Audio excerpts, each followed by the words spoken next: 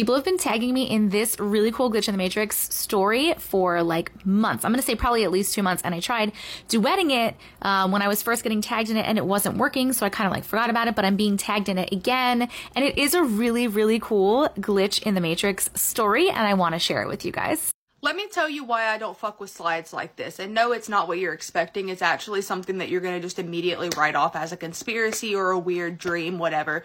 But this actually happened to me, so stay tuned. When I was 5 years old, my dad dropped me off for a choir trip with my children's choir from the church we went to, okay?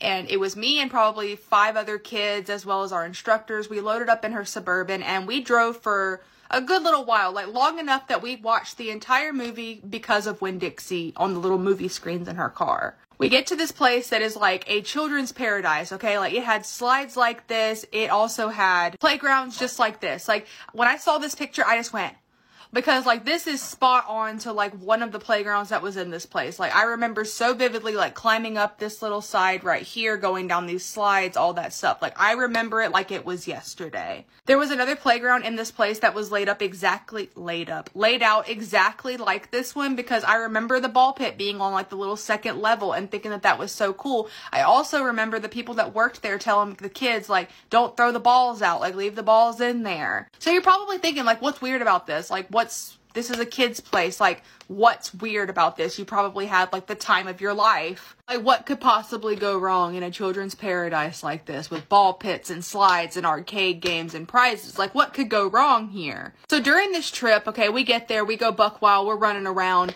and me and this little girl that I was friends with from choir, I've actually tried to remember her name more times than I can tell you, and I do not remember because I was so young. Me and her are running around, and we go to the slides that I showed you in the first clip. We get up to the top of the slides. Me and her both take, like, we go at the same time. Like, I'm on this slide, she's on this slide, okay? We go down the slides, and as soon as I get to the bottom before she does, I turn around to look at her, and all of a sudden, this place went from packed with parents, kids, chaperones, employees, whatever, being loud like I was in the inside of a Walmart, to dead silent, all the lights cut off, and I am the only person to be seen in this place. Like, literally just boom, like went from so loud to just silent. And I think honestly that's why I looked back like, God, like why did it just get so quiet in here? And as soon as I looked back, that was what was going on. I was completely alone. Like it was like I went from this reality just to like right here. Like I was in the same place that I was, but everybody was gone. I walked around this place for like a really long time looking for somebody, like calling out to like the lady that was my choir instructor, like hello. I walked around this place for what felt like hours. And then as quickly as I got upset, okay, I was getting like stressed out, overwhelmed. I started crying. I remember wiping my eyes and boom, I'm right back where I'm supposed to be. It's loud again. My friend never left, but I remember this day so vividly. Short Cast Club